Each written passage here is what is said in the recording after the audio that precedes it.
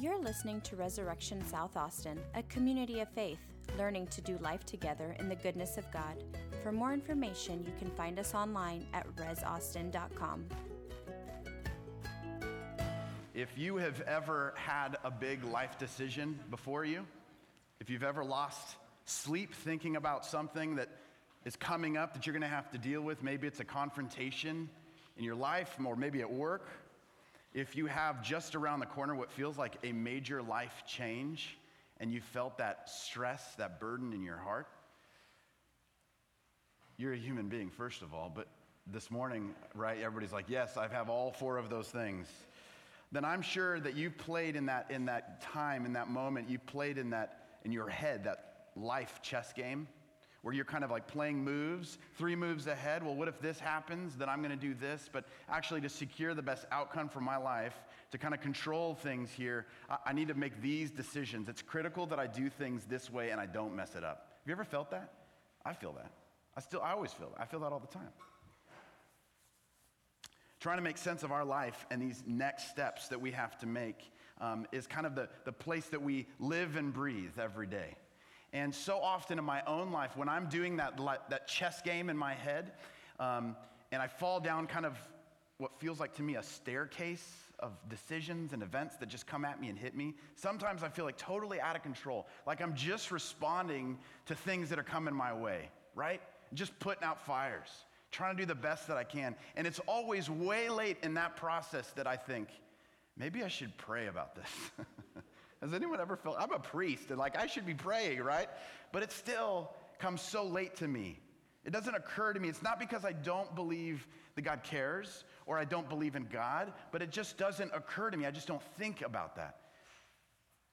Living with an awareness of God in our lives, but also with an understanding that God actually cares about the way our life is going, man, that's a hard thing to learn, isn't it? It takes a lifetime. For me, I'm still learning this. It's a hard habit to break.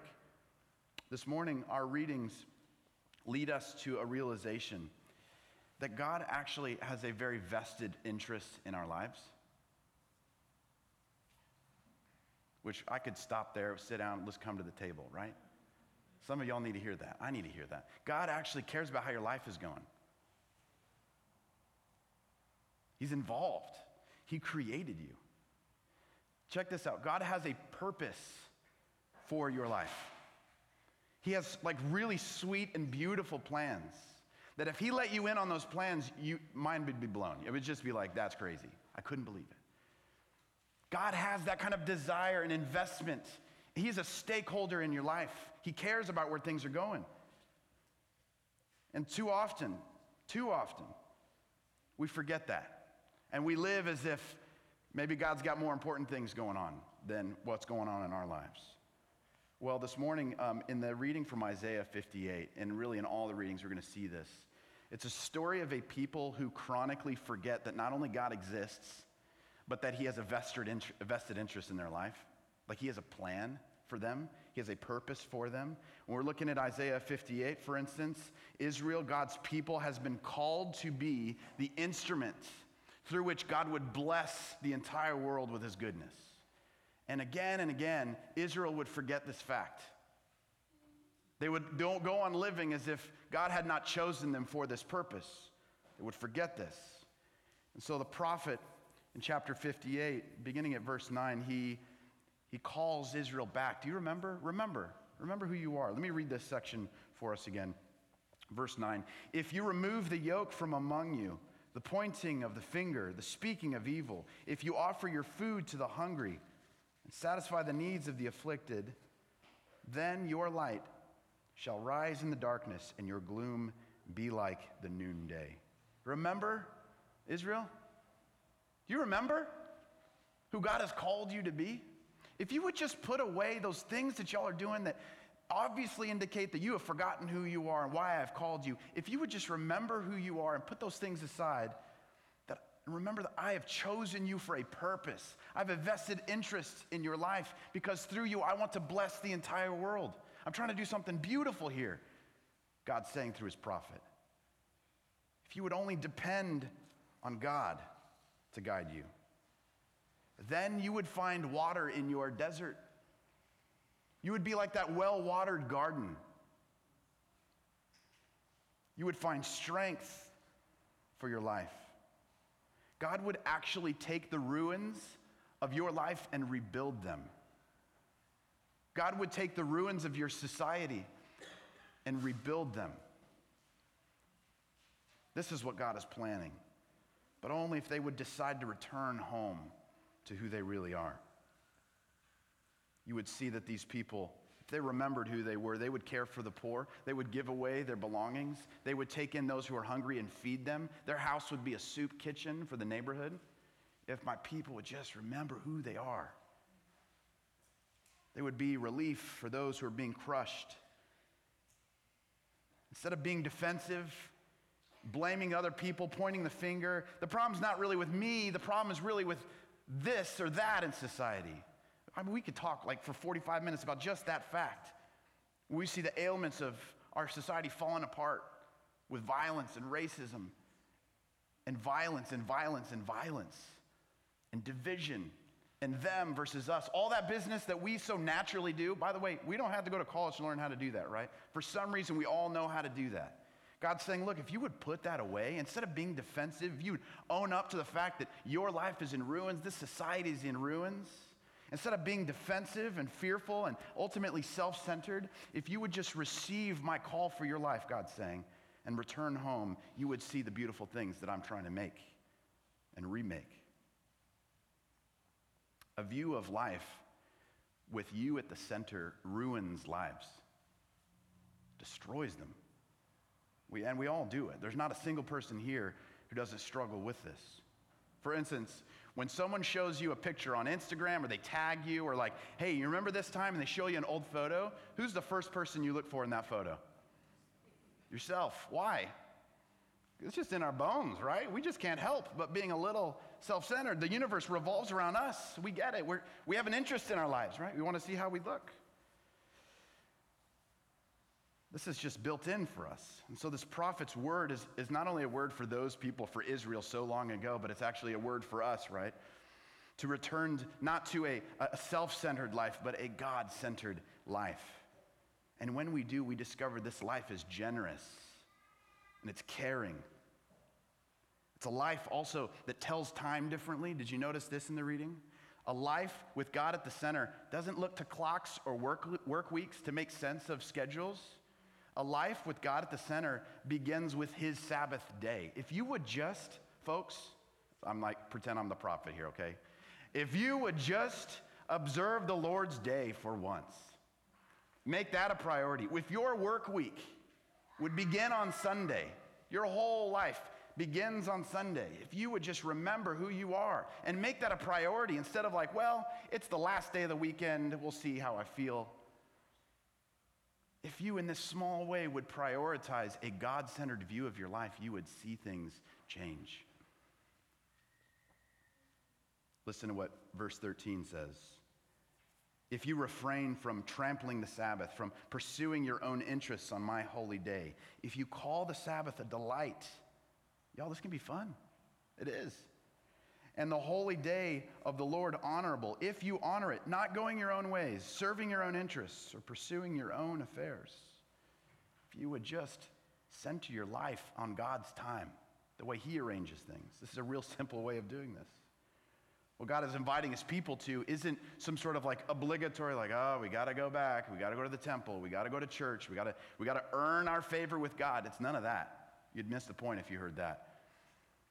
What God is inviting his people to is to observe a real Sabbath, a God-dependent living, leaning on the resources of the kingdom of God for your life and not on anything else. And in Jesus, we have even a more clear picture of what the prophet is pointing to. In Jesus, we see what Sabbath was really all about, what it looks like. As Christians, we confess that Christ alone is our true rest. He's the one we come to that gives us that deep breath, lifts burdens off of us, and welcomes us home. And so to be so gathered around Christ is to truly Sabbath and is to truly be saved, to be gathered around Jesus. We see what this Sabbath was designed for. When Jesus is healing this woman, which was like a huge no, don't do that. You don't do any work, including healings. Jesus says, is Sabbath not to free those who are in bondage? If it's not for that, then it's not for anything. That's what this is about. Sabbath is that day that rescues us from the toil of work, earning our living, as we say, from the deceit of a self-sufficient, self-dependent, self-centered life. Sabbath is that invitation to find our true rest in Christ. Did you notice that Jesus didn't cancel this Sabbath law? When he was being confronted about it, he didn't say, all right, hey, let's just do away with the whole Sabbath thing, right? My bad, okay? No, he didn't. He said he fulfilled this law. He actually revealed more of what this Sabbath observation was all about, revealing that in him is that true rest that you're all looking for. In him is that true home that we need. So that's a really key idea for us to think about, just to sit with for a second. To be a human being, to be alive as God's created one, is to arrange our lives around him, to arrange our time according to him, like we talked about, including our money that we give to the poor or the food that we give to others, our agendas and our plans, arranging all of the pieces of our life around God's purposes. Not ours. Not ours. Man, that's so hard. It doesn't come natural. I'm saying this and I'm thinking, that is so tough sometimes. I wonder if this is why the psalmist prayed the way he did in Psalm 103. Did you see this? I know this is like a really beautiful psalm. I hear it in a very different way than like, yeah, y'all, let's worship. I hear it more like, hey, soul, I know you are lazy. Get your lazy self up. Let's bless the Lord. I don't know why I hear it that way, but that's the way I hear it. Have you ever wanted to stay in bed on Sunday mornings? I have. You kidding me? Yeah, I do. I sometimes want to stay home and not, go to church. And I got to tell myself, yo, get up, dude. What are you doing? What more important thing you got going on this week? Nothing. Get yourself up. Go to church. Lead people in worship. I know if I'm feeling that a little bit, I know that y'all feel that a little bit oftentimes, right? Our souls are lazy. We want to just have other plans. But our invitation this morning is to center our lives on God and return to that home. And when we do, I know it's sometimes hard to get here, but when you get here, and then you're here, and then it's like, oh man, what was I even sweating about? This is I remember now. You see how easy we forget? How all these things get in our way, and then we just get here and you smell that incense, and you're like, oh, that's what I'm talking about. I'm home. I smell the mercy of God. I smell that love of God. I remember all that he's done for me. This is what the psalmist is saying. In verse 1, he says, bless the Lord, O my soul, and all that is within me. Bless his holy name. Bless the Lord, O my soul. And do not forget all his benefits. Namely, who forgives all of your iniquity. Remember that? Oh, yeah. Who heals all your diseases. I had a buddy in college who in the morning would set up no less, I'm not joking, this is not an exaggeration, no less than 5 alarm clocks all over his room in different locations that were all going off at the same time. Some of them staggered 10 minutes later because he knew he would hit this one, he'd throw a flip-flop at that one, and then he would really have to get up 10 minutes later to turn the last one off. And I remember hearing all these alarm clocks going on in his room and coming in and be like, dude, just get up, bro. Why you gotta wake everybody up? It's the same way with us. This is psalmist's prayer. Bless the Lord. Don't set some alarm clocks. Just make a decision. Go to bed early. Arrange your life accordingly to set God as a priority. And when that's tough, ask for his help. Those folks sitting right next to you, would you help me orient my life around God's purposes, please? Because this is tough. I just need help.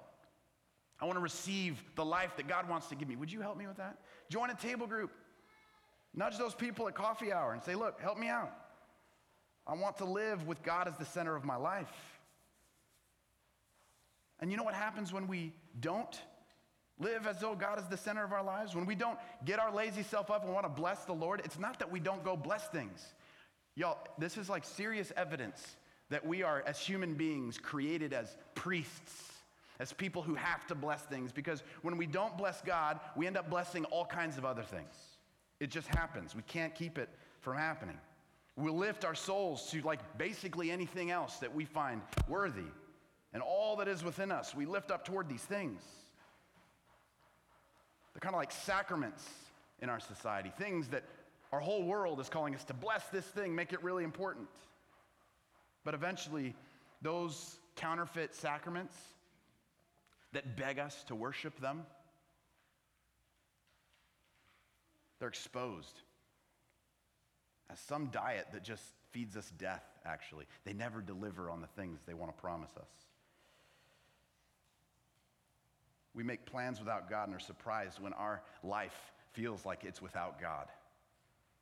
We make a whole bunch of decisions and then one day think, Lord, where are you? Are you kidding? Doesn't make any sense. We have these fragile lives that don't quite hold together, and we wonder, like, God, where are you at? Can you help me hold things together? And the whole while he is speaking through his prophet saying, if you would just come home, let me take care of you. If you would just allow me to be the centerpiece, things would begin to hold together. You would see the way to truly live the good life. So church, remember who you are. Remember who God is making you to be. Not a bunch of individuals with fragile lives that are falling apart because we're out scattered trying to pursue other interests and blessing other things. A bunch of individuals who sell their souls to the cheapest promise of fulfillment that comes next. That's not you. Don't sell out like that. You're created for something way more beautiful.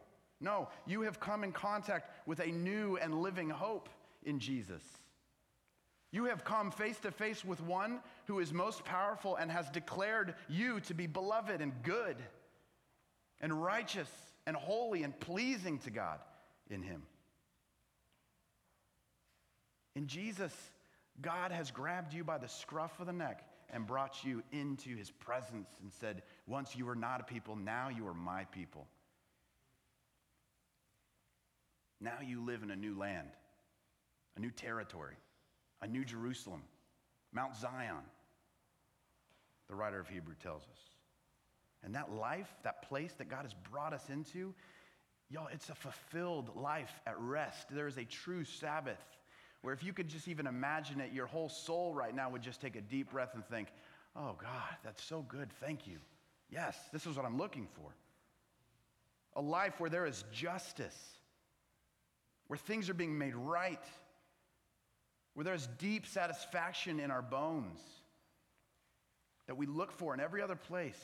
We're not going to find it there. We only find it in the care of God, where wrongs in our life are made right and we're healed.